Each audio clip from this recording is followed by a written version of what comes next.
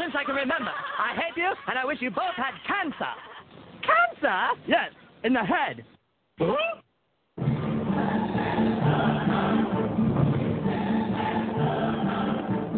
I'm as tired as hell, and I'm not going to take this anymore. Pay no attention to that man behind the curtain. Are you telling me you built a time machine? Out of a DeLorean?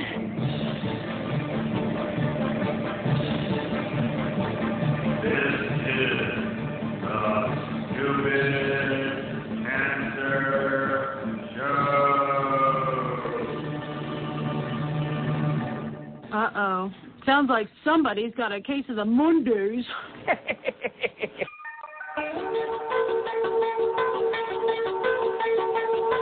Hello there, children. Hey, kids. People seem to like me because I am polite and I'm rarely late. And now, the hosts of the Stupid Cancer Show, Annie Goodman and Matthew Stack. Woohoo!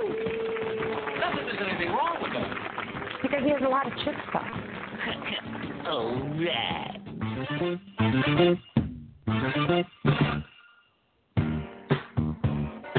Monday, March 17th.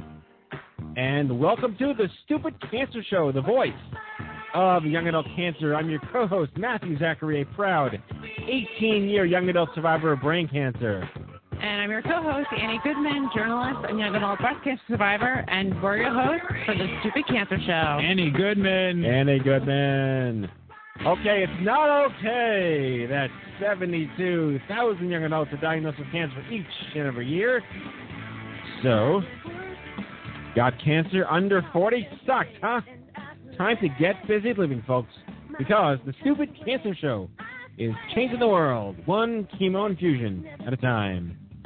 I'm Kenny Kane, co-founder of Stupid Cancer, welcoming all of our first-time and returning listeners here on Blog Talk Radio, iTunes, iHeartRadio Talk, or listening to the archives on stupidcancershow.org. It is our 300th episode of the Stupid Cancer Show. Yes, who knew on May 28, 2007, we'd be here today celebrating all of our inglorious glory. Who knows what we're celebrating? All right, we have a great show tonight. We have Kiku Collins and David Gibson, live musician, survivor, couple of the greatest non-David Hasselhoff international touring debut on the radio show. Apocalypse. Extravagant, Yes, incorporated. Live in studio. We love live in studio. And we'll be featuring Patrick Dempsey's brand new cancer documentary, The Peloton Project, with director Ramsey Tripp and co-producer Laura Davis. And I am Maureen Sweet, manager of programs and operations here at Stupid Cancer, and I will be live tweeting throughout the broadcast at ChemoDeck. So send me your questions and feedback at any time with the hashtag SCRadio. All righty. 300 episodes. What did we do for 250? Did we throw a party? I think we threw a party. Well, we had Irish party. Same thing we're doing tonight. We pre-gamed. Yeah. Happy St. Patrick's Day in advance. Party. Yes, exactly. Bah humbug. What? I said bah humbug. That's what Jews? And I can't drink. Aaron go bra humbug. Yeah. Very nice. Very nice. God, May 28th, 2007. You were just a boy. I had hair. Not yet a woman. A little more hair. Yes. 40 more pounds, a little more hair. Yeah, exactly. From my house. What do I say in my basement in pajamas? Yes. I wasn't really in pajamas, and it wasn't really my basement. But it was an empty bedroom in a house in Bay Ridge with no board, no money, no staff, no nothing. 12 years of volunteer. Exactly. 12 years of volunteer, exactly.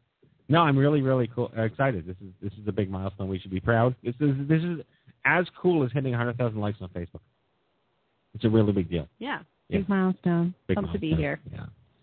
Well, first and foremost, I'm noticing someone here in studio tonight that hasn't been here in quite a while, and we couldn't be happier to have her back here tonight, the lovely and talented Annie Goodman. Thank you. Welcome back. I was trying to find your underground bunker with Dick Cheney.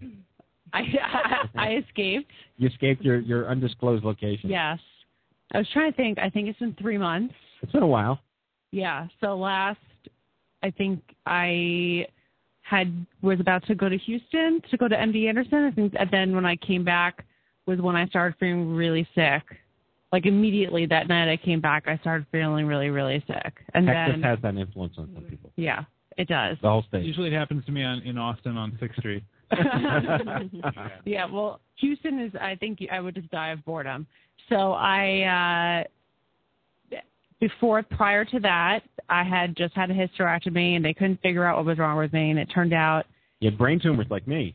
Well, that was figured out later. Okay. When I was, like, getting confused and couldn't see and all kinds of funny things like that.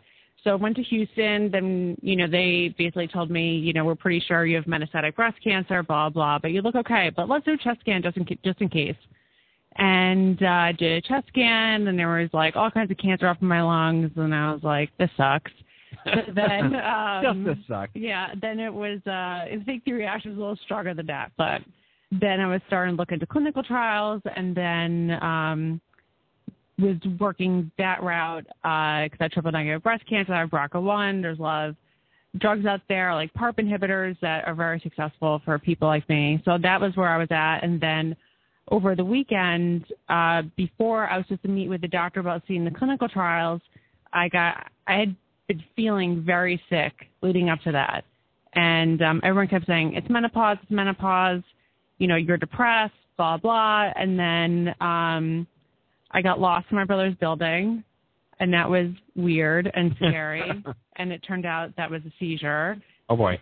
So, yeah, because they say you have these, like, focal seizures where you could, like, I was losing my peripheral vision. That was a form of a seizure.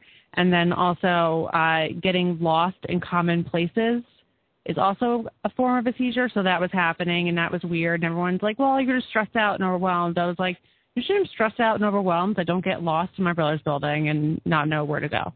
So then 2 days later, I completely lost my peripheral vision on my left-hand side, and that was when I ended up called my doctor, and they were like, go to the emergency room right now. We're ordering your test. And I told my friends, I was like, I know what's going to happen. I either have a brain tumor or I had a stroke. I was like, one of the two is going to end up with me in the hospital for several days. So being the professional patient that I am, packed a bag ended up in the hospital for 8 days. I had to get more crap. But I said, let's just throw some underwear in a bag. I was with my boyfriend and my friends. And I said, I need to pack a bag and take a lot of Xanax because I know what's about to happen. And found out I had 6 brain tumors, and I was admitted to the ICU, which was interesting because one of my roommates, before I was able to get into the neuro ICU, had a flesh wound. So every time they changed his dressing, it smelled like dying flesh. And I nicknamed that roommate Smelling Cat. Isn't that a new, candle scent? It should be for someone you hate. I like Yankee Candle. It should be. Burnt hair, isn't that the other? That's the yeah. Burned hair and dying. Yeah. Yes. So. Smell of intestine. Well, that was on the other. I was in a quad. The guy next to me the other guy on the other side had advanced colon cancer. So I felt really bad. So I didn't complain about him, but I did complain about the flesh wound and said, I will give you guys my credit card. Get me a private room right now. Like, you're in the ICU. There are no private rooms in the ICU. You just have to wait until the neuro ICU has a discharge and you can get in. I was like, well, I'm supposed to get better in the hospital, and you're making me worse because this guy stinks, and I need a constant, what's it called? Like, stream of Zofran. They're like, sky. you from Long Island? We're like, we know. I was like, I normally don't throw tantrums, so I nicknamed him Smelly Cat. And they finally got me out of there, and I was in neuro ICU for a few days. And then I had brain surgery. They took out 3 brain tumors, and then I had some chemo after that. And then I had brain radiation, and then more chemo, and I'm having gamma knife surgery next week. Wow. So my brain MRI was actually really, really good. I had a really, really good response. I had so much going on in there. It was tough to knock it all out with just the treatment I had. So my doctors are very pleased. So even though my first reaction was to have a heart attack, was why did I have gamma knife scheduled for next week? What is in there? And they said just a tiny bit of residual. So they said, let's just... Well, that's the best news ever. Yeah. I mean, it could have been better. But you know what? Like, it's good for now. And hopefully this will keep it away for a while. Because usually once you have metastatic brain tumors. They tend to come back, but I'm going to have brain MRIs like every other week. Brains are overrated, trust me. Yeah. So I'm going to have MRIs all the time, so I'll just have more gamma knife as we go along. So speaking of rotting flesh, Maureen was in the half marathon. Yep. My knees are no more. Yeah. So and you must have passed by and been passed by lots of very interestingly smelling individuals. You know, So my biggest fear, I was public about this, was I was really scared I was going to poop my pants because apparently that happens during long races. And I'm like, what if it happens to me? But like people do that during like half marathons. You just like lose control of your body. It's like when you die. And yeah. So I did not, but I was, and no one around me seemed to. So that was nice. Good thing you have Shepherd's Pie Guinness before the race. But you did finish 2 hours 53 minutes. 2 hours 23 minutes. And 53 seconds. Very. I was close. I had the numbers in there. Yeah. So I was pretty proud of that. I've never done a half marathon before, so it seemed like a decent time. Yeah. And I finished it, so that was really nice. I think the pants pooping is usually the people who are trying to win and don't want to stop. Because I remember I watched like the New York City Marathon, and the woman who was in the lead just like puked on herself on camera, and I had to cut away really quick because it was disgusting. And they're like, and she just threw up. I mean, she didn't even slow down. She was like vomiting like mid-sprint. Yeah. It's because they're trying to win. I mean, I think those are the people. I figured it's $20,000. Yeah. So I'm like, well, if I can get down from like an 11-minute mile to a 5-minute mile, it's not that bad. It's only 11,000? 20,000, I think. Oh, 20,000? I thought it was more. It's the half. I don't know. Yeah. It's not as important. Half the winnings. Yeah, true. I played the New York City Marathon one year, and where they had a station must have been a point in the race where many people had to relieve themselves because there was some bushes. Mm-hmm. Oh, gosh. And I saw a lot of squatters behind the bushes. Usually you should see the lines for the porta potties. Those are different kinds of squatters. That's like an extra 10 minutes of your race, just waiting if you want to use one of the restrooms. Usually the popular spot to use the bathroom I heard is the 59th Street Bridge. Is that right? Yeah. Because no one cares about Queens. Yeah. Nobody's there because it's dead. Yeah. Because it's very empty. So there's a lot of piers on that bridge. Nice. Anyway. Well, we're glad to have you here tonight. Thank you. We hope you're able to come back more and more. I hope so too. To your returning champion status here. Thank you. In the chair that we've kept so warm for you. Yes. Very nice. I'm feeling like a human again. Good. And you're looking like a human. Thank you. That's even better. All right, cool. Well, again, we have our phenomenal in-studio guest tonight. I will give you a formal introduction. Ooh. You know the music? Rowing Summit Hall. Yes. Elmore Leonard. All right, Tiku Collins is a well-traveled performer, navigating the music scene via her play on both the trumpet and the flugelhorn. A survivor of breast cancer as a young adult who only recently fell in love with all that is stupid cancer. I am envious as a fellow musician and performer that she has been invited to perform with Beyonce, Michael Bolton, Gloria Gaynor, among others, and when she's not lending her talents to others, she and her fabulous beau, David Gibson, have their own band. They release their own albums, and they're doing amazing things promoting the young adult movement and making everyone feel completely and entirely talentless. Please welcome PQ and David. How's that for the best intro ever? Well, we can go now. Yeah. Good night, everyone. I am really, really thrilled to finally get you guys on the show tonight. This is fun. From the minute that we first met you all those months and months ago, Maureen has done nothing but talk about you, and there's a secret shrine we haven't showed you yet. Ooh, you need some hair? Yeah, and that'd be great, a blood sample, any of that. We have some homemade candles. Oh, great. It's actually made out of butter. Yeah, the shrine, nice. Right. It's not Bobby Rahal? No, right, exactly. No, they're too young for that. I know. Yeah, you can't make these references with the 20-somethings in the room. I don't know what that means at all. Yeah, exactly. I'm 32 and I don't know what that means. Bobby Rahal butter sculpture that was on David Letterman probably 20 years ago. Yeah. Oh. That was back when he did like Velcro Man? Yeah. Exactly. In the 80s? Yeah. When Chris Elliott was on the show all the time. Oh, God, Chris Elliott. Cabin Boy, right? The man under the seats. Cabin Boy. Monkey Cam. You would know Chris Elliott as Woogie from Something About Mary. That's the most relevant thing that he's done recently. Woogie. Yeah, Cabin Boy was pretty good. Yeah, exactly. I used to call my mom Woogie when she got a rash. Oh, my God. Call her Woogie. That's a Nice. No, I haven't seen that movie. Very nice, very nice. Good. In any case, I'm glad you're here on the show. I would love you to regale our listeners with your story as a young adult with breast cancer, how music got into your life, and I love the fact that you've now fired 2 doctors. Yay. And I want you to talk about that because having those kinds of balls are what people really need to understand that they have the potential to do, and that no one is the boss of you. So why don't you start with let's say the 6 months before you were diagnosed. What was your life like? Well, we had just gotten married. Actually, we were planning our wedding 6 months. Yeah, we were. Yeah, and then we had a It was wonderful. low budget. It was Okay. Yeah, It was wasn't handcrafted. fancy. Was it during the half marathon? No, and nobody pooped in their pants at Oh, the yeah. wedding Well, that we know of. one person did Oh, throw up someone on did throw up themselves. on though. themselves. That's Yeah. another. I'm sure that was alcohol related. That's the sign of any good That wedding. wasn't a marathon Yeah, during the that- actual. That's Yeah. when we They knew really it would wanted last to win. forever. They really wanted to win that alcohol race. Nice. Yeah, it Very worked nice. out for her. So, so we were planning our wedding. We got married in July, Right. Yeah. What year? 2012. What year was that? 12. Yeah. Okay. I'm glad you both don't remember. You know what? This is how well connected we Yeah. are. It doesn't even matter what We year were laughing it was. about right. this last night. We had Yeah, a we friend were. over, and it seems like we've been together forever. Yeah. It hasn't actually been forever, but No. yeah. No, it's been a nice ride. It's been very good. Yeah. So, did you feel a lump? Did you have a pain? What? I have always had lumps. Okay. I'm a very lumpy girl. Got it.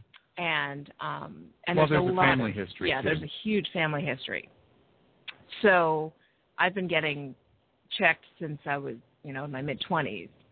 And, I mean, every year it was the same thing. Oh, we need to do another scan, and it's like, oh, it's nothing. And because you were lumpy, I believe the normal mammogram was never. They gonna do always the did trick. a sonogram right Okay. They always do a Like they would sonogram. roll me right in, like, Yeah. okay, next.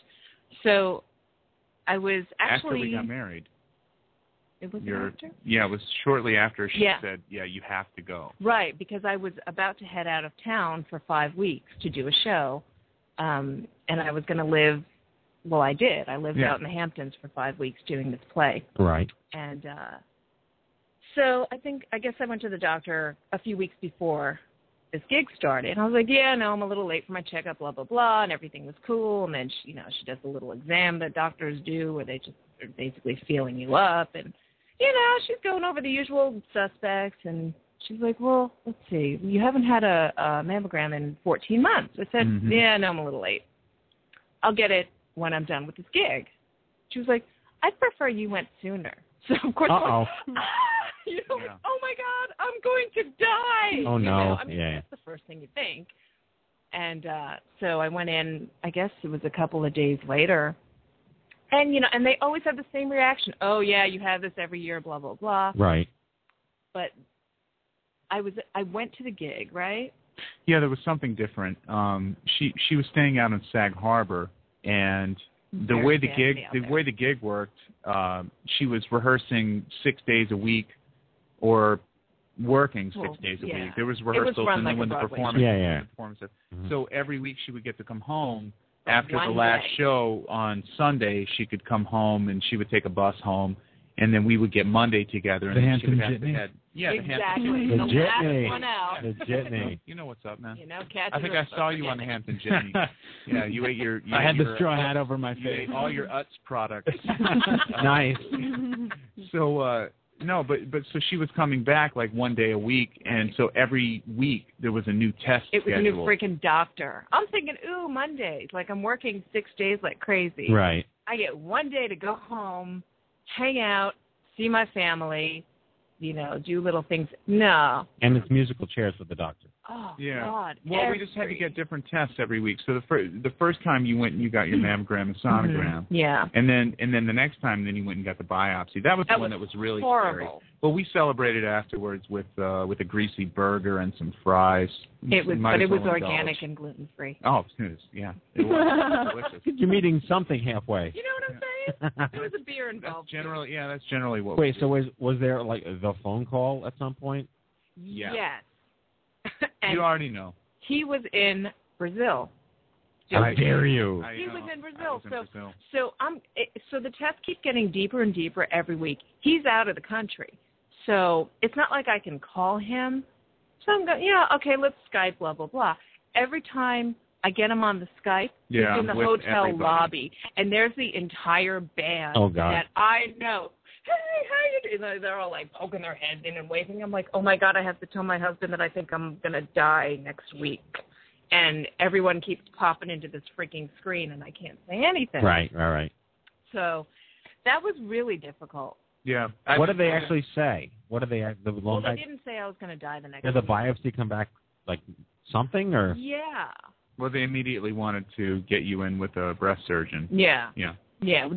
And the worst part was when they did the biopsy, they were like, oh, it's usually nothing. Don't worry about it. In fact, if there's something there, well, it'll probably all come out. I'm like, what? What? How? Okay. And, P.S., I also practically passed out. Yeah, you did pass out, yeah. Literally, they wedge you in this thing, and so you're like this, Is right? this a core biopsy? Yeah. Yeah. And you're like in the worst position ever. You think your spine is going to snap, and they're like, don't move. And you're saying, okay, I don't know how I would move. And there's a humongous needle through your breast. Right. And then there's this horrible sucking noise. Like, I can't even Can you describe a positive sucking noise? That's not where I was going, but of course it is where you're going. Hold on, Bob. This is what's the Emily show. Exactly. So they've got me in this horrible position, and then I turn white as a ghost. I am freezing cold and sweating at the same time. And, of course, the nurse looks at me and she goes, are you okay? I'm like, no, I'm not okay. All good over here. Right. Actually, that nurse came out and she was told very me sweet. that she's the one that told me to go take you for a burger. Yeah. She like, tried to give me one of those ghetto cookies. Now. Oh, God. And I was like, the graham cracker? Oh, yeah. It was just this horrible thing.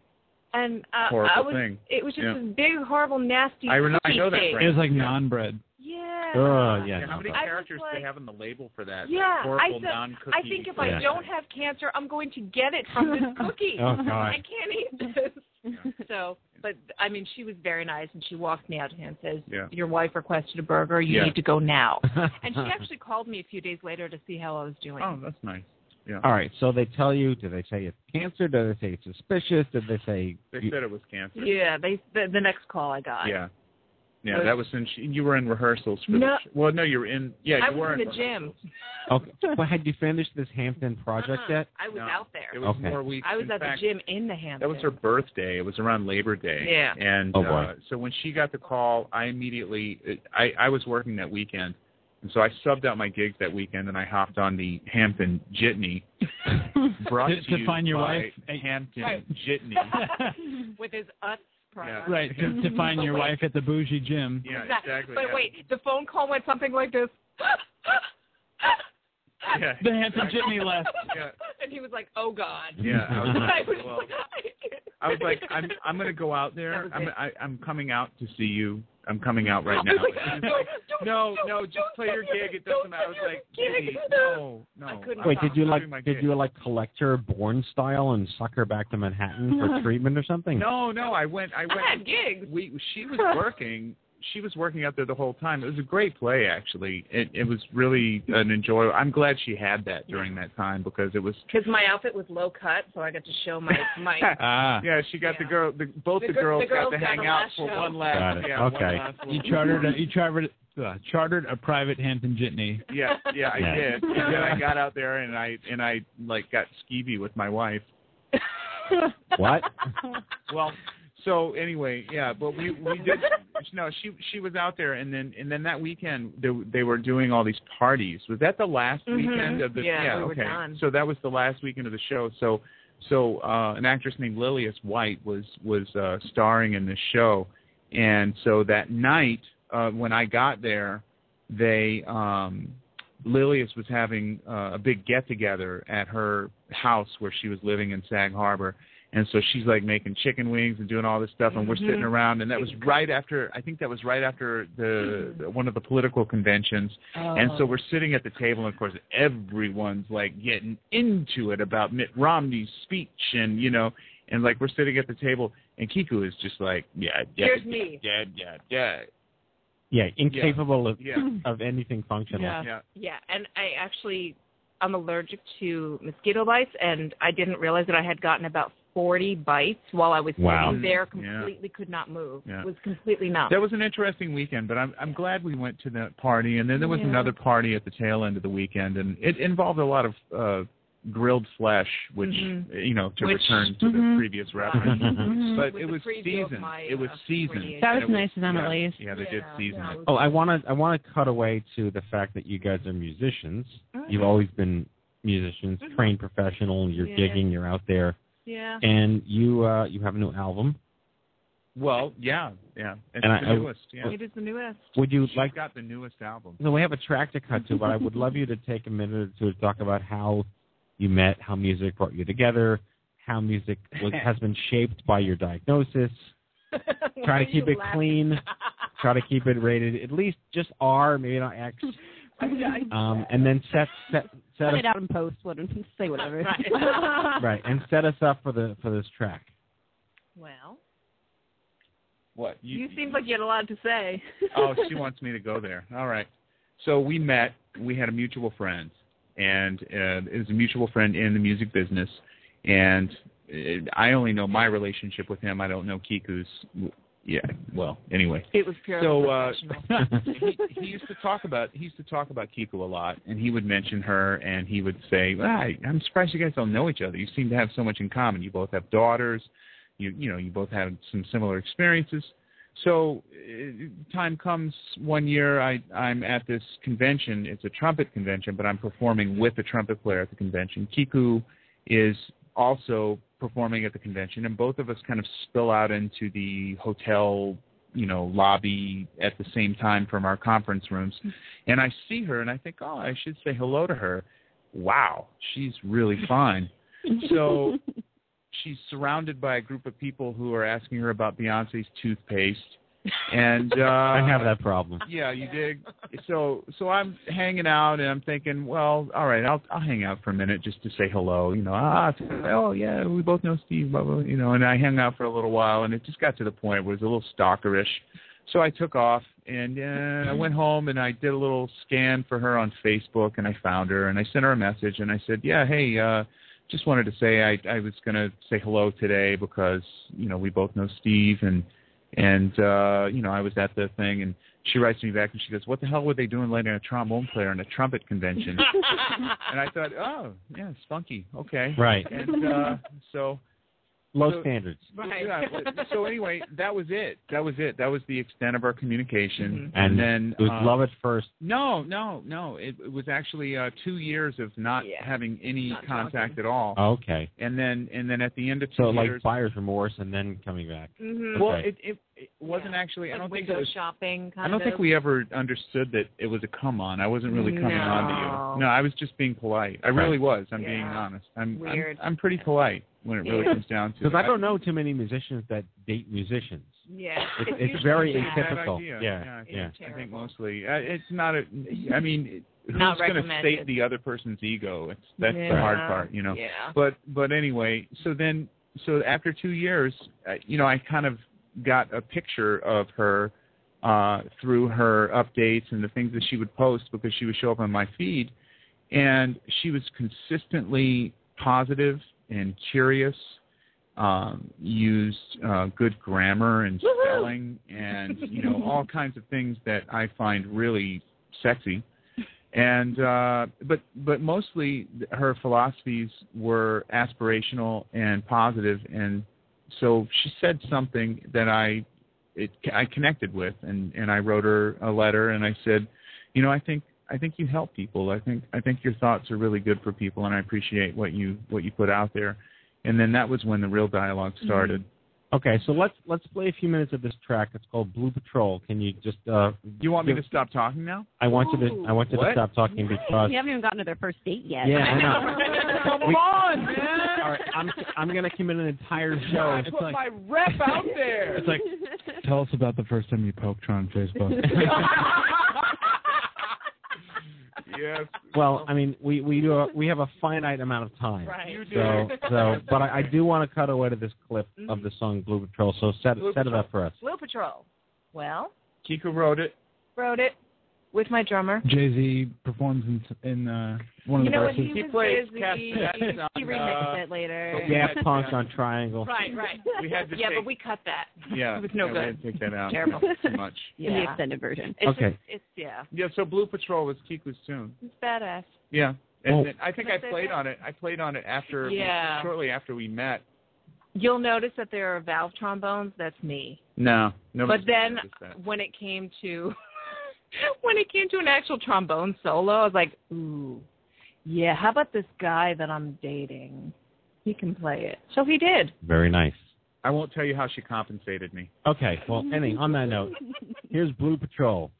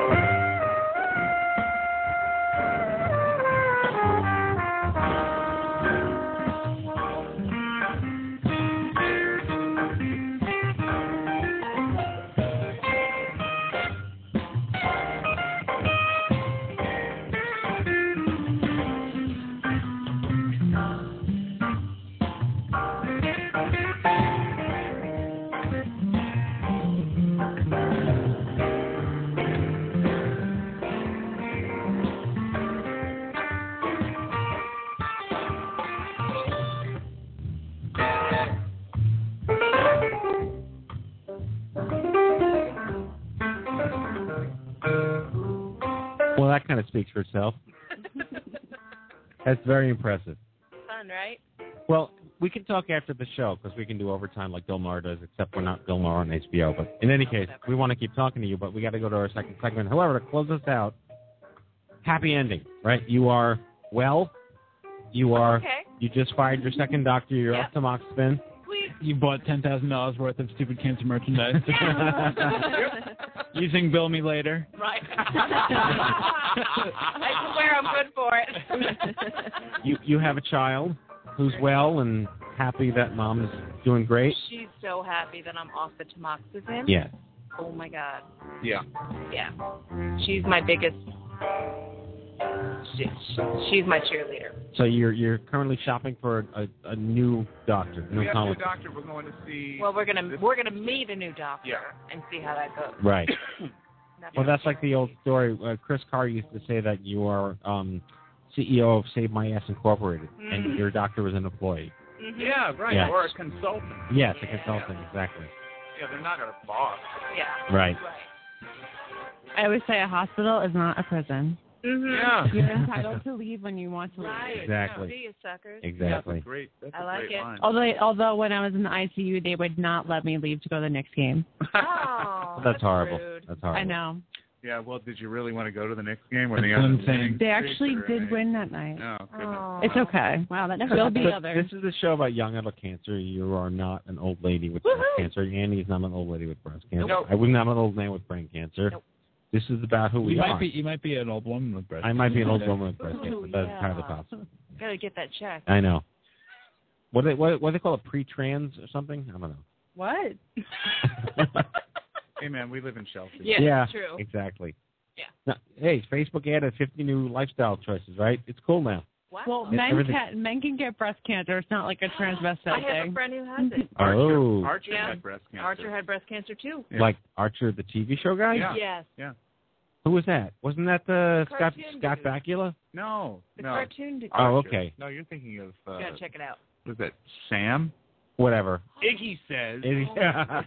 Oh, God. All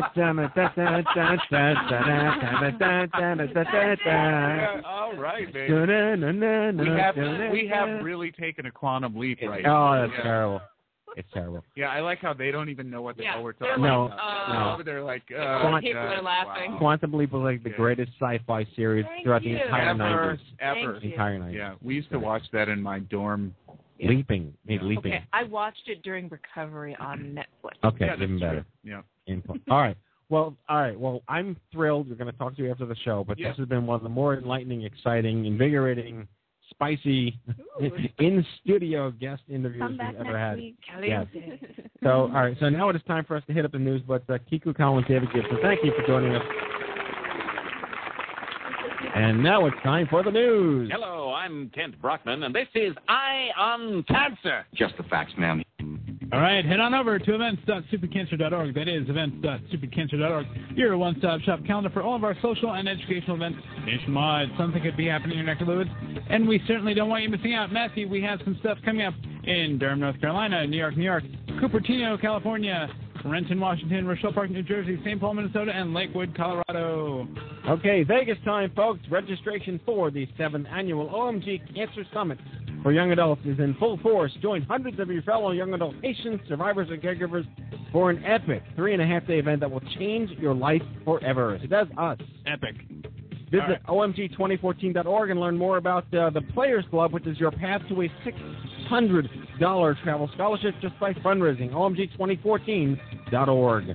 All right, I think our first guest would agree with me. It's always time to stock up on your stupid cancer gear. We've got all new products and styles to choose from. You'll stay nice and warm in a Stupid Cancer hoodie. Surf on over to stupidcancerstore.org and be proud. Wear Stupid Cancer. And another reminder that we're launching a mobile health app called Instapeer this spring. It's going to revolutionize cancer support. It is the first platform of its kind that will do automatic peer matching for cancer patients and caregivers, and it's incredibly exciting. We encourage you to go to facebook.com/Instapeer, instapeer.org, or follow @Instapeer on Twitter. Watch the video and be part of history, and that is your Stupid Cancer News. Okay. This has been a show I've been very excited about. We've done a lot of research. We've been speaking to these folks for quite a while. And anything that has to do with Patrick Dempsey sets the heart afire of our VP of Programs, Ali Ward. I would like to introduce to the show Laura Davis is the president of Rink Advertising in Maine, the co-producer of the Peloton Project, the voice behind I Hate Cancer Facebook page, and a 25-year cancer survivor. She's joined us by Ramsey Tripp, the owner of Trademark Art Productions in Lewiston, Maine, and the director and co-producer of the Peloton Project documentary film. Please welcome to the show to discuss this amazing project, Labor of Love, with Patrick Dempsey, who's not on the show but here in spirit. Laura Davis and Ramsey Tripp. How you doing? Welcome. Hey, how are you? Thanks, Matthew. Thanks for having us. No, we're really excited to finally get you guys on the show to talk about the project. It's very inspiring and something we really care very deeply about. Oh, thank you. We do too. I hope so. You produced it. Yes. Well, I watched it this morning. It was very inspiring. It was very interesting. I really did enjoy it. One of my questions was how you guys got hooked up, or how the organization, with the Dempsey Project, got hooked up with the organization Cancer Vive in Alberta, Canada, to kind of get this whole thing started. Yeah, I can take that question. So basically, Ramsey and I have been doing work with the Dempsey Challenge and the Dempsey Center for many years, and with Patrick Dempsey. And every year we have produced, short films, 5-minute, 15-minute films that center around some of the cancer stories that we've found at the challenge. So a few years ago, we set up this big tent at the finish line, and it was called the Behind the Bib tent. And as people were finishing the Dempsey Challenge, we were taking them right off the finish line and saying, tell us your story. Why are you here? Because our theory was everyone who did that challenge, was whether it was the 5K walk or the 100-mile bike ride, that there was a reason. And we pulled this guy into our tent off the 50-mile bike ride. His name was Brian McGregor, and he told us that he was from Calgary, and he was there at the challenge sort of scoping us out to see if he wanted to bring a whole group of riders from Calgary, Canada, Alberta, all the way to Lewiston, Maine. He's a prostate cancer survivor, and he had spent, several years going to Live Strong, and he really wanted to change it up, and so he was there. And, within 5 minutes, Ramsey and I looked at each other, and we were like, oh, my God, if you're serious and you're really going to pedal from Calgary to Lewiston, we want to come with you. And so that's where the Peloton Project was born. Very impressive, and I would look at the cycling world kind of had a hard time recovering from a public image perspective recently, but you guys are taking a very sort of hard stance on that. This is really about the spirit of surviving and the spirit of the cause and the movement and people, and I really commend you on taking that and owning that. So I was just hoping you could talk a little bit about what the end game is for the film. What is it you hope to accomplish? What's the message out there to the public, and how you kind of differentiating this from other similar films? For one thing, there aren't really a lot of films out there that kind of take on this epic journey, and it really shows a lot of the parallels between this epic cycle ride with what happens with people who are diagnosed with cancer. There's ups, downs, good days, bad days, and so people watch it and they see that and they really experience what the cyclists experience. And so I think in a way it allows people to connect with a cancer diagnosis, even if they haven't had cancer, or if they have a loved one that has, they kind of get it. They understand what's going on, what's taking place. So there's a lot of different levels to the film, so people come away with a lot of different perspectives, I guess, just because of all the different people that there are in the film. I really enjoyed that there was a group of cancer survivors themselves, and everyone there was kind of representing somebody. So why don't you explain a little bit about the ride and how the people kind of all came together, and a little bit about the survivors as well, who told their stories, whether it be that they eventually made their way to Maine or that they did the ride themselves. Sure. Ramsey, do you want to take that one? Sure. So the ride was this crazy 2,500-mile ride from Calgary, Alberta, Canada, to Lewiston, Maine. And it was not just that the mileage was crazy, but they were actually doing this ride in October.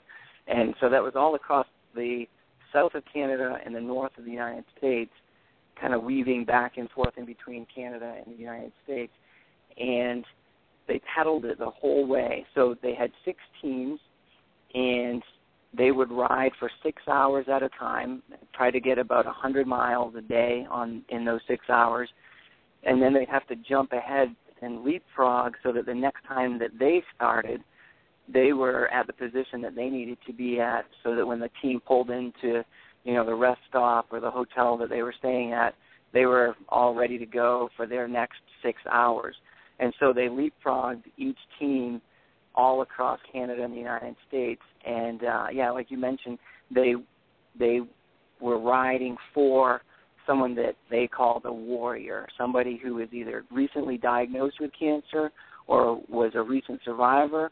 And so they took those people kind of on their back, on their cycles with them in spirit as they rode across the country riding for them. And it became very powerful for them, of course, and then most of the warriors, if they were able, were at the finish line ready to meet them on the last day of the ride, and so the warriors were all there cheering for them as they came across the finish line. That was a very powerful day, even for us as the filmmakers, pretty much no one that was there was without tears in their eyes. I mean, it was just a very powerful thing when the cyclists, because that last day they all came together as one big peloton with about 40 riders coming into Lewiston, and between Auburn and Lewiston there's this bridge, and all the warriors and a bunch of people from the cities were there to cheer them on, and they came across that bridge, and it was just like, bam, it just like hit you like, this is crazy.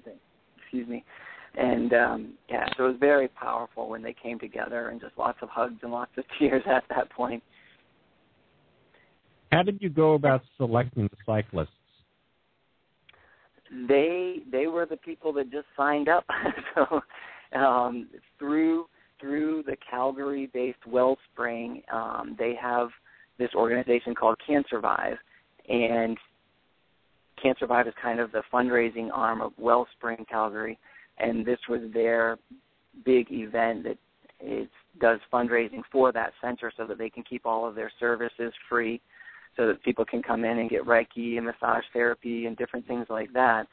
So they use this as a fundraiser, and all the people that were connected were just real people. We didn't, select anyone. It was just the people that came that wanted to do this ride. And on the first day that they kind of signed up, we said, hey, by the way, if you're on this ride, we're going to film a documentary about it. So hopefully that's cool with you. And everybody, of course, was great. So. And what we did do, though, is we did select warriors or cancer patients to also follow their journey, because we wanted to illustrate the fact that, as these riders were going on this epic, crazy journey, the people that they were riding for were going on their own journey. So we focused in on 3 cancer patients. 2 of them were from Calgary, Shay and Terry. And then Ramsey and I, when we started this project, we said, we really want to find a cancer patient here, in the States, where we have easy access. We can really, film their treatment and, film sort of a lot more of their story.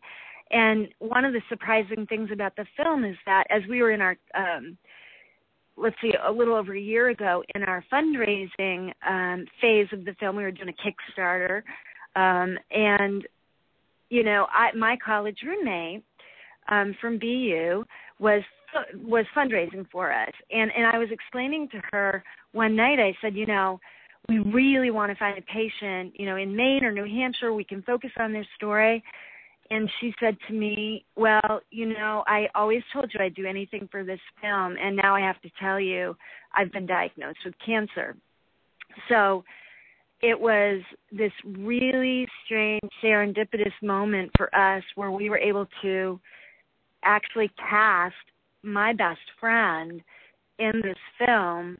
And, Annie, if you saw the film this morning, then you saw the woman who so generously let us go in for her partial mastectomy, and she sort of let it all hang out, as she said, she went topless for Patrick Dempsey.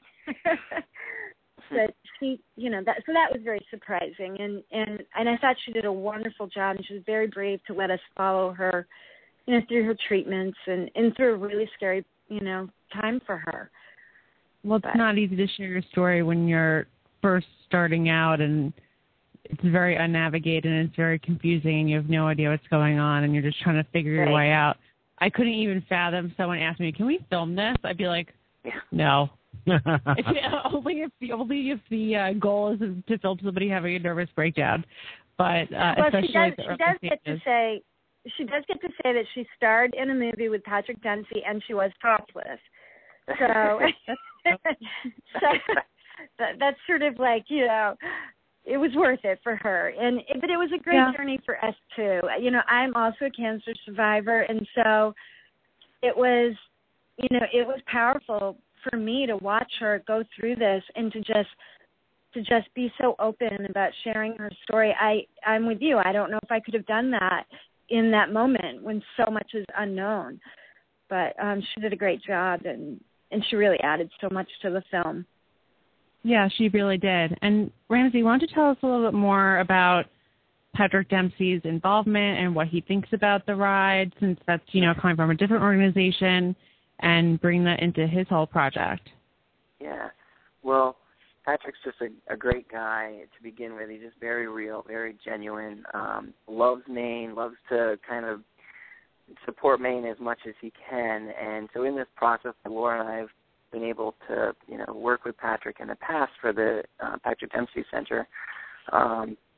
We just had a relationship, and this was kind of in process of the film, I was like, I'd love to ask him about this. And so we put together the proposal and everything and shared it with him and some of his staff, and he was into it. He didn't, second guess it. He was like, yeah, let's do it, that kind of a thing. And so it was great. He was just really excited about the project from the beginning. And then as we were going through it, he was excited about the ride. He couldn't believe, the people in it. And when we finally premiered it in Lewiston, he came to the premiere, and, we're kind of nervous, what's Patrick going to think? We hadn't been able to get him really any preliminary copies because it was such a rush to get it done. We had this one deadline that we were doing it for a film festival to premiere it at their film festival. So we just were, under the gun to just try to get it done for that. So he shows up on the night of the premiere, and Laura and I sat behind him just to kind of watch his reaction and stuff. And so when it was over, he immediately called L.A. and was like, we need to screen this at United Talent Agency so that you guys can see it, and we need to get this film out there so people can see this film. So that was a good reaction. We were like, that was awesome. So right. Now we're just trying to see what the next steps are, looking at film festivals, and then hoping to have, further connections to drive the film further and hopefully get it out there so that lots of people can see it and hopefully be impacted by it. Laura, I was hoping you might be willing to share with us your cancer story and what it has meant to you to see the dawn of social media. You and I was diagnosed 18 years ago. You were 25 years ago. Very different time in the universe, per se, and the dawn of social media has given us a brand new way to express ourselves and share our story and build community. So what were you diagnosed in the 80s? I was diagnosed in 89, 1989. I was 25. And I had just had a baby. She was 3 weeks old when I got really sick and, eventually found out within a few weeks of being in the hospital that I had lymphoma. And you're right. I don't even know if was the Internet invented in 1989. I don't know if it was. I think there was AOL, but that's about it. Maybe Prodigy. Yeah. What's the Al Gore online? Al Gore, yeah. It was right. There wasn't even an oncology social worker at the hospital where I was treated. There wasn't any way of connecting with other patients or survivors. It was really a vast desert. It was very scary. I remember my first year being so sick and finally meeting someone with my diagnosis. And he was, a few years out from my diagnosis, and I remember it felt like being found in a desert and being handed a glass of water. It was like, sit down and tell me everything you know, and what can I expect, and how did you feel about this? And so it was a chance meeting, and the importance of that, the importance of being able to connect. I think that social media has changed the landscape for cancer patients in the best way possible. The work that you guys are doing is just so critical. And I a few years ago, I started my own little Facebook community. It's the I Hate Cancer page, and I really just started it to connect with some friends who were survivors, but it grew from there. And the unique thing about the I Hate Cancer page on Facebook is that only half of the people who are community members are from the U.S. The other half are largely from the Middle East, and especially Jordan and Egypt. And I don't really understand why. except that it reminds me that the experience is universal, and I think cancer is a really great equalizer. It doesn't really matter where you're from or, you know, what your gender is or what your race is or what your religion is. It's a very common experience, and we all, as people, we need to connect around that. So, it's very different in '89. I was very alone. How does it make you feel? I will christen you. You may not be aware of this, but you are officially an alumni of Stupid Cancer, because we now have a bylaw in place that I just made up right now. Very formal. That so long as you were ever diagnosed under 40, a young adult cancer survivor forever shall you be, regardless of whether we were in existence at the time. That's the new button to the alumni. I appreciate that. Thank you. I really appreciate that. Yes. Well, you know, the funny thing about, or what I think about young adults facing cancer is this. Now that I'm 25 years out, I think when you're in your 20s and you're diagnosed with cancer, you have to face the second half of your life issues in the first half. So, you know, and you're thinking about all those things, your own mortality and all of that stuff.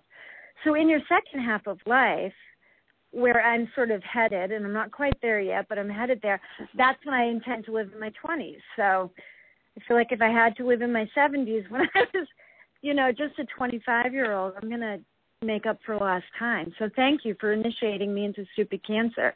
I will make the most of it.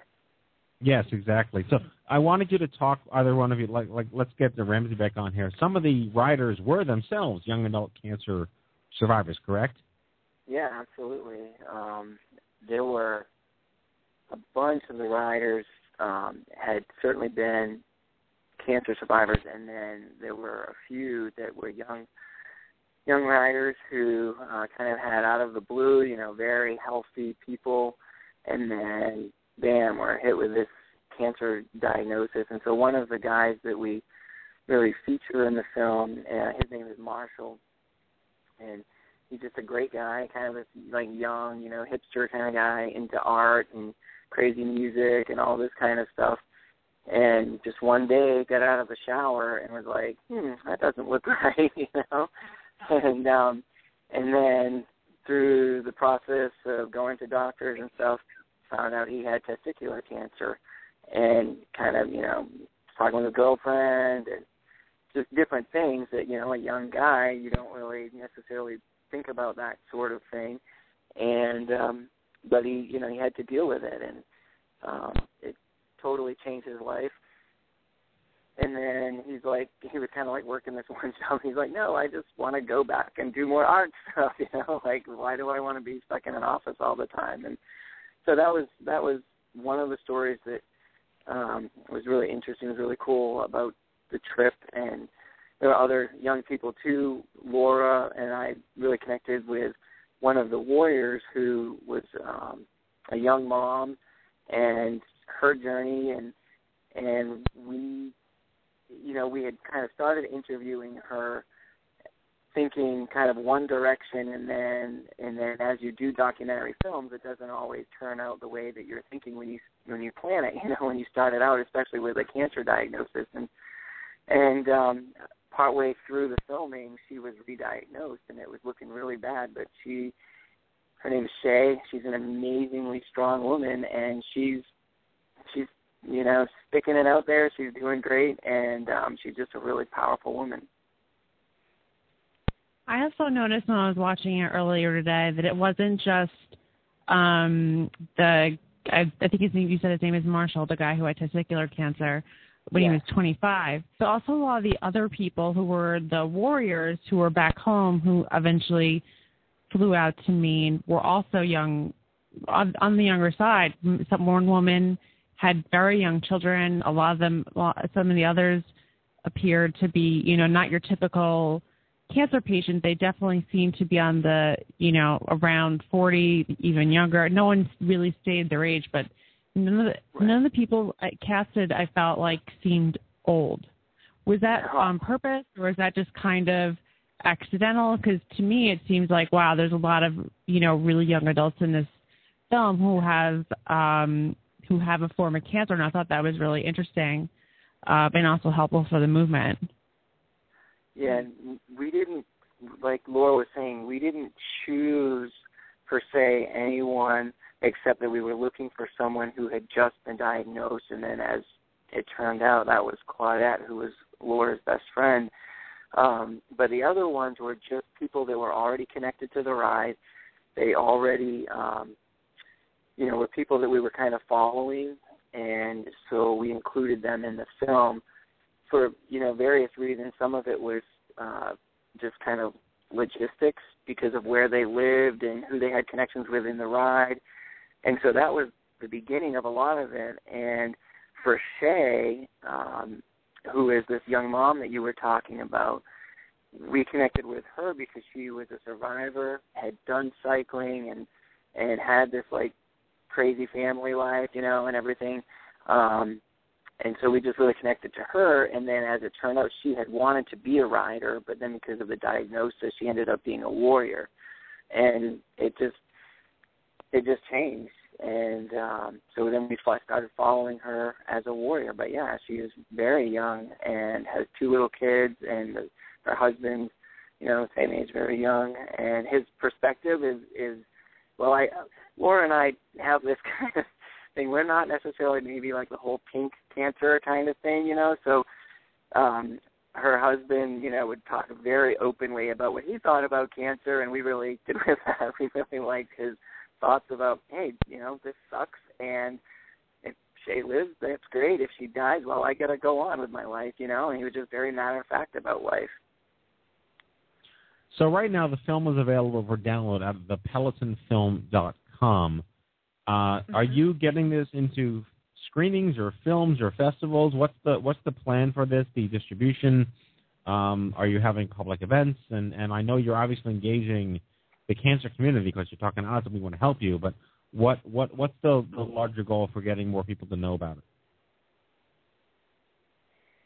Go ahead, Laura. So we're getting the film into festivals. We are making the film available on our website. We're also, one of our missions is that we get this film into the hands of patients and survivors and care centers so that, the overwhelming response from cancer patients and survivors has been that the film really resonates with them. So our mission is to provide that film. But I guess the short answer to the question is we're now in a cycle of getting it into films this year. We have gone out to Beverly Hills, and we've met with Patrick's team, and we've talked about lots of different distribution channels. I think that everybody wants to make sure that the film is seen in a variety of ways. But certainly your listeners can connect with us on thepelotonfilm.com or find us on Facebook. And, we can make sure that anyone who wants that film can get it.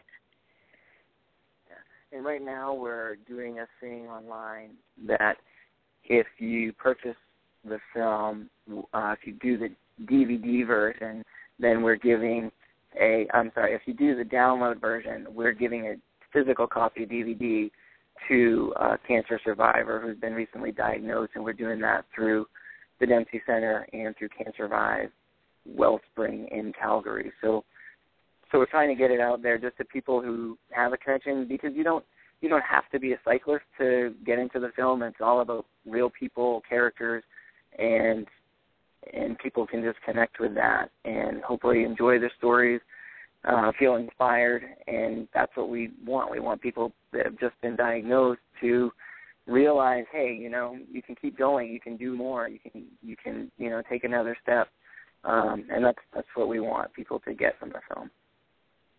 So I had a funny question. Maybe it's not funny. I have a kind of no one finds me funny. Anyway, I was. He's going to say a couple of words. I was going to say, I was going to ask you, what were some of the things you couldn't plan for at the film? Was any surprises? Like when you got to the customs at Buffalo with 40 bikes, did they go batshit crazy? What the hell is this? Well, probably one of the biggest crazy things was we had this RV that we had been donated to us so we could use it for the film, and it just kept breaking down. So that wasn't planned, and we had a great crew, a small crew of filmmakers, but a great crew of guys, and the truck just kept breaking down, and so at one point we almost got back. We were in Quebec, and the thing broke down. Actually, I guess we made it into Ontario, and so for the next 2 days, two of the guys, our guy who was shooting and our driver, we shot most of it off of a Can-Am Spyder, which is like a three-wheel motorcycle that looks like a snowmobile. And so they spent the next 2 days in October and in some rain and terrible weather just on the motorcycle without having like the support of the RV, because we just kind of left it in Ontario and moved forward so we could keep up with the cyclists. So that was certainly unexpected. We had not planned on, doing a bunch of RV repairs all across Canada and the United States. Yeah, I thought you were going to mention when the group of them got the stomach virus. Yeah, that's what I thought. I thought your unexpected thing was going to be. I was like, oh, it's totally going to be when there was a group of them all holed up in one van, vomiting and hiding from everybody else. That was bad too. And what Ramsey won't tell you is he spent the first day really, really sick too. And actually, there was a doctor. There were a couple doctors on the trip, but one of them, Lisa, actually took care of Ramsey that first day when he was really sick.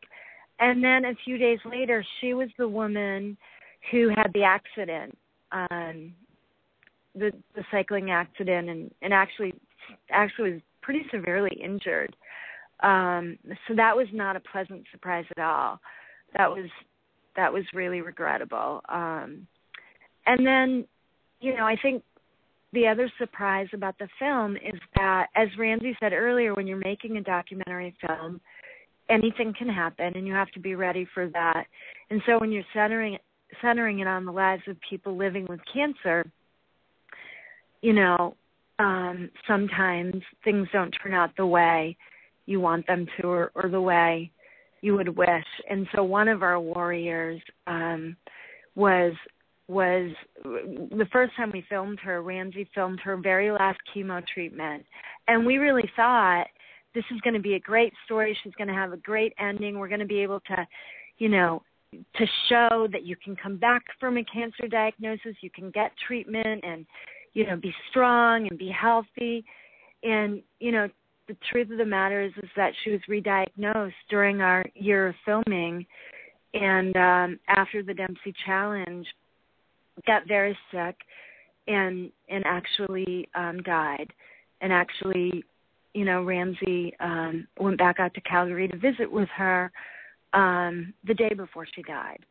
And so, I think when you take on a project like this, I guess you have to be really open to really being on that path with people, with patients, and be willing to walk that walk even when it's a really, really hard walk to walk. So one of the, I guess, things that will always stay with us is Terry. Yeah.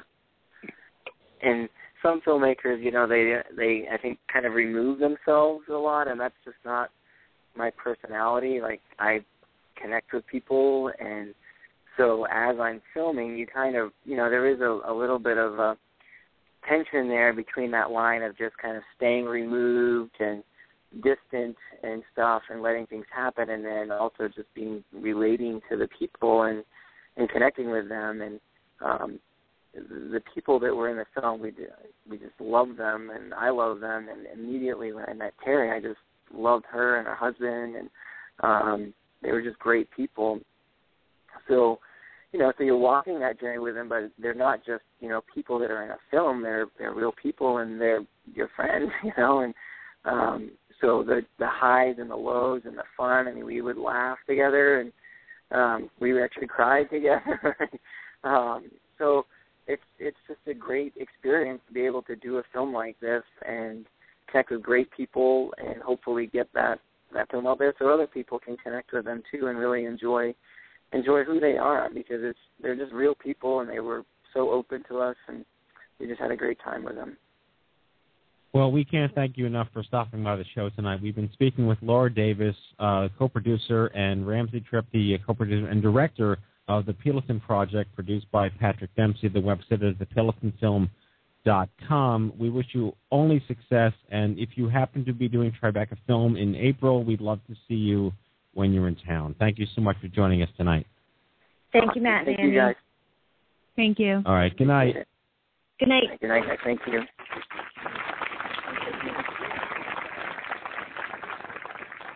Well, I have a special treat for you two guys sitting over there, because I care about you so much. This is for you.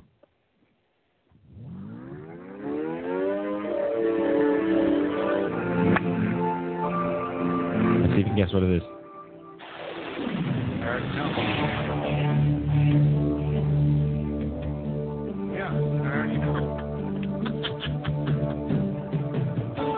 This is for David Gibson and Kiku Collins. Biggie says you're supposed to kiss that guy. This is the theme to Quantum Leap. You're never going to get home. Okay, I just had to. I'm too young for this. I had to pull, Agreed. I had to That pull was it my off. Dean Stockwell invitation. Oh, it was so like old bad. Dean Stockwell. It was Yeah. spot on.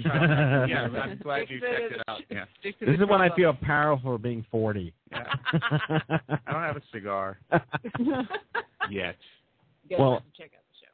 So yeah, and we got to look at the. I would love to, if you guys want to take out the check out that film. I mean, have you seen any cancer movies? Did you see 50-50, by the way? Like, I think that came out. You know what? You probably didn't, because it came up before you were diagnosed. Yeah.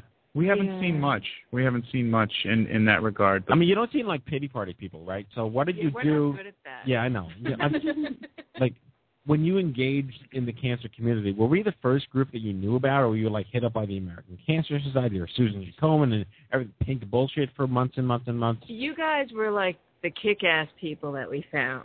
yeah. You know what I mean? Like, And then you got to know us. yeah, these pamphlets. Oh, dearie, here, you should go and meet with this support group. And then, you know, you're like, is anybody like me? Right. No. Mm-hmm. Well, it's about vitality, and it's about a commitment to I don't enjoying need your to life. cry. Yeah. I mean, I cried plenty. That Right. was good. Yeah, you guys have a good done. energy. Yeah, we're not about to cry. I mean, we do cry, but we're not about. Hey, listen, I cried at the thing that you guys did. Was it in March? No. At OMG East? At Yeah. East? Yeah, we both East, cried. yeah. We're big sappy saps. Yeah. We are sappy. I mean, We hope you come back too with that, by the way. Me too. I have a Love special it. invite for you after the show. What did you cry at OMG East? Oh, my God. What was the moment? There were a lot of moments. well, it was Hans. Hans. Yeah. Yeah. He got me pretty good. But the first cat too. Yeah. Oh, yeah, I was sick and came halfway. I came after lunch. No, He was incredible. Yeah, he was talked a lot about his experience with his family. Yeah. And his mom. Yeah, I love Throwing his him mom. off. Can his mom adopt me? Is she listening? Are you serious? He said his mom started growing. She goes, "Go get me some," and she was like, "Give me the seeds." See, now, I mean, I I lost didn't my cry at mom that. to I cancer wanted when to. I was 18, so we never got to that point where she might have offered to grow me weed. Mm-hmm. Yeah, right. But I'd be curious to Well, know. you would have grown her weed. Right. I Yeah. would be curious to know if she would have done that. People Right. didn't know that back then, though. No, They that's talked true. They about it. didn't That know was that. the 80s. Yeah. Yeah. Yeah. Very cool. Yeah, it was different back then. So before we go, I wanted you to just tell us more about where you are in your music career now, and did having this crazy cancer experience change the way you think, write, create, engage, and because it did me. Yeah. I mean, physically it changed the way I played, but it just changed the way I think about creating music. And tell us more about the compensation. What? Dribblings. Yes. Well, It's humid. I have to say that I was very busy the whole time. Like, when I got diagnosed, I was living in freaking Long Island doing this play Mm-hmm. in a low-cut dress and a wig, and it was all crazy. You had a big schedule after that too. And I had a very big schedule. Right, we came back home. I'm talking to these doctors, and I'm freaking out because I'm thinking I'm about to die. And I'm saying, but I have all these gigs.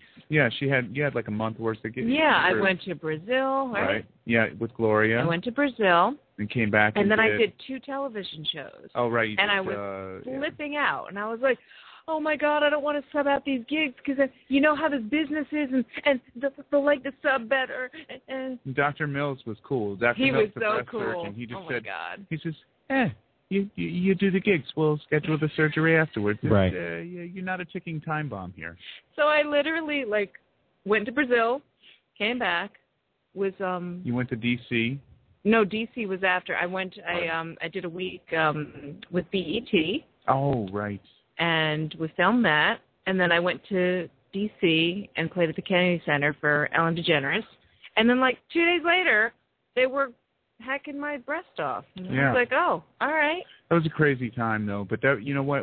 As much as we've been frustrated with the oncologists, all the surgeons and the radiation oncologists, so amazing. Right. I mean, Dr. Mills called you the night before. He did. I don't know. Does anybody else? Is have that the guy experience? you fired or a different guy?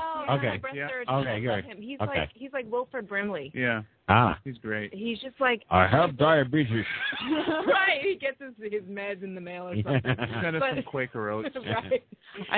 He's great. Go ahead. On the topic of doctors, I remember when I was admitted to the hospital, I emailed my other doctors who weren't going to be immediately involved, and the next morning I'm hanging in the hospital, and someone walks in and she goes, "I'm here from gynecology," and I was like, I had my total hysterectomy 6 weeks ago. She goes, I know, but she's like, you emailed Dr. Blank what was going on.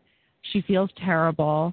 She can't come see you, but she wanted us to come check on you during their rounds and to tell you, I gave her a Stupid Cancer sweatshirt and to tell you that she was wearing this sweatshirt I gave her all day. And then I was literally being rolled into my brain surgery, and she detoured and found me to say good luck right before I went into the room. Yeah, that's nice. So she would come visit me all the time. I had all my doctors came in who they don't work in the hospital. They came in to come see me. Well, yeah, that's also Dr. Mills. You should come to my doctor. It was during Hurricane Sandy was the week God. Immediately following her her I had drains surgery. hanging out. Yeah, I was in treatment too during Sandy. Dr. Mills gave us his cell phone number, and we were he couldn't come in. The power was down, so we were talking on the cell phone every day. Tell me how you doing. Yeah. Okay. And then we got this. We have to bottle these doctors and the personalities right. and figure out. These people? Yeah. Do you know this book, Cancer Vixen? Because somebody. Yeah, that's Marissa Marchetto. I love her. She's a good friend of mine. Yes. And we were looking through the book, and Kiko was like, "Honey, is this?" That looks like Dr. Mills. It was him. So I took a picture and texted it to him. She's an amazing person. That book made big waves when it came out a couple of years ago. My daughter was reading it the other night. She pulled it out of the shelf. She was like, oh, yeah, let me look at this again. Yeah, it's good. Yeah. She's an amazing person. Yeah. Very cool. No, it's been, and I've been busy. I was busy in between. I was busy during my radiation. The last day of my radiation treatment, I had a recording session. Oh, yeah. This was 6 weeks. I was like a burn victim. Yeah. And so nobody knew. It's a good thing you didn't play violin, having this thing and pressing on your chest. Oh my God, I was in so much pain. Yeah, it's true though. Still probably hurt to have to project. Awful. Yeah. Right. Awful. But nobody Here's knew. my wife. The surgeons are like, yeah, you can't play for this amount of time. You can't do this. You can't do this. And it was just like, yeah, as soon as she could get out of bed, she was on the couch, with the trumpet playing. Propped up with pillows, long tones. I got to tell you, that was the best for me, too. I'd be back. And once I could hear her practicing again, it felt like her home again. Yeah. All right, final question. Yep. Arturo Sandoval, God or demon? I love him. Yeah? I love him. The first time I actually met him face-to-face, we were at some trumpet convention thing, and I saw him, and I was like, oh, my God. And, I have all these different sponsors. He was trying to talk to you. All these different sponsors. So I was with Chop Saver, which is my lip sponsor. Right. And I'm like, go introduce me to Arturo. And so Dan, of course, is like, hey, Arturo, because, Arturo also uses Chop Saver. Not the same tube, though. Yeah, we have our own Right, tube. okay. Thank you. So, and he was so sweet. He goes, "Oh my God!" He goes, "So, are you here performing?" Or I was like, "No, I'm just with my my horn company that they sponsor me." He was like, "Show me what horn you play," and he like grabbed my hand and we're like running down the hall. It was hysterical. Awesome. I think people were talking about the highest note ever played in musical history, Arturo Sandoval. He also plays piano, though. And Yeah. And he loves pretty to much. sing. Yeah. He really likes to sing. He was one of my heroes. Yeah. Yeah. All right. Well, we are out of time, but I'm really excited we got to have you guys in the studio to talk about your story. The amazing Kiku Collins and David Gibson. You guys get a special applause. You get the Don't. Where is it? Why is it not playing? Pretty good. We actually use that quite often. Is that right? I don't know why the applause isn't working, but okay. Let's see if this works. They took again. the night off. They're union. They don't work after 9 times. I seem to have lost sound on my computer, but that's okay. You can get crazy about it after the show. No, and I can't play our closing sequence. Oh, there we go. Okay, there we go. I hear there's room There we go. on the internet. It works. You ever seen a grown man naked? And so, to all of you, a fond farewell. Hooray, I'm helping. You are a meathead. Oh, Magoo, you've done it again. That was so terrible, I think you gave me cancer.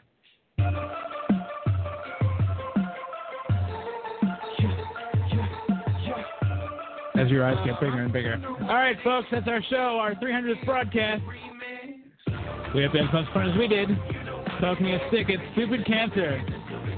We'd like to thank our guests tonight, Kiku Collins, David Gibson, and from the Peloton Project, Ramsey Tripp and Laura Davis, and vicariously to Patrick Dempsey. Next week's show, boxer Terry Moss. Join us for an exclusive interview with young adult survivor blogger Aaron Havel and WIBA-WIBF retired world champ Terry Moss, who through interferon treatment has learned to get busy living and inspire millions. Spotlight on Grant Besner, founder of Llama Mama. Subscribe to our show anytime for free on iHeartRadio Talk, iTunes, Podcast, and Blog Talk Radio. Check us out anytime at stupidcancershow.org and stupidcancer.org. Remember, folks, if it ain't stupid, it ain't cancer. Live from the chemo deck on behalf of Annie Goodman. Welcome back, Annie Goodman, Kenny Kane, Maureen Sweet, myself, and our whole team here at the Stupid Cancer Show. Thanks for listening, and we'll see you back here next Monday for episode 301. Good night, folks. Thanks.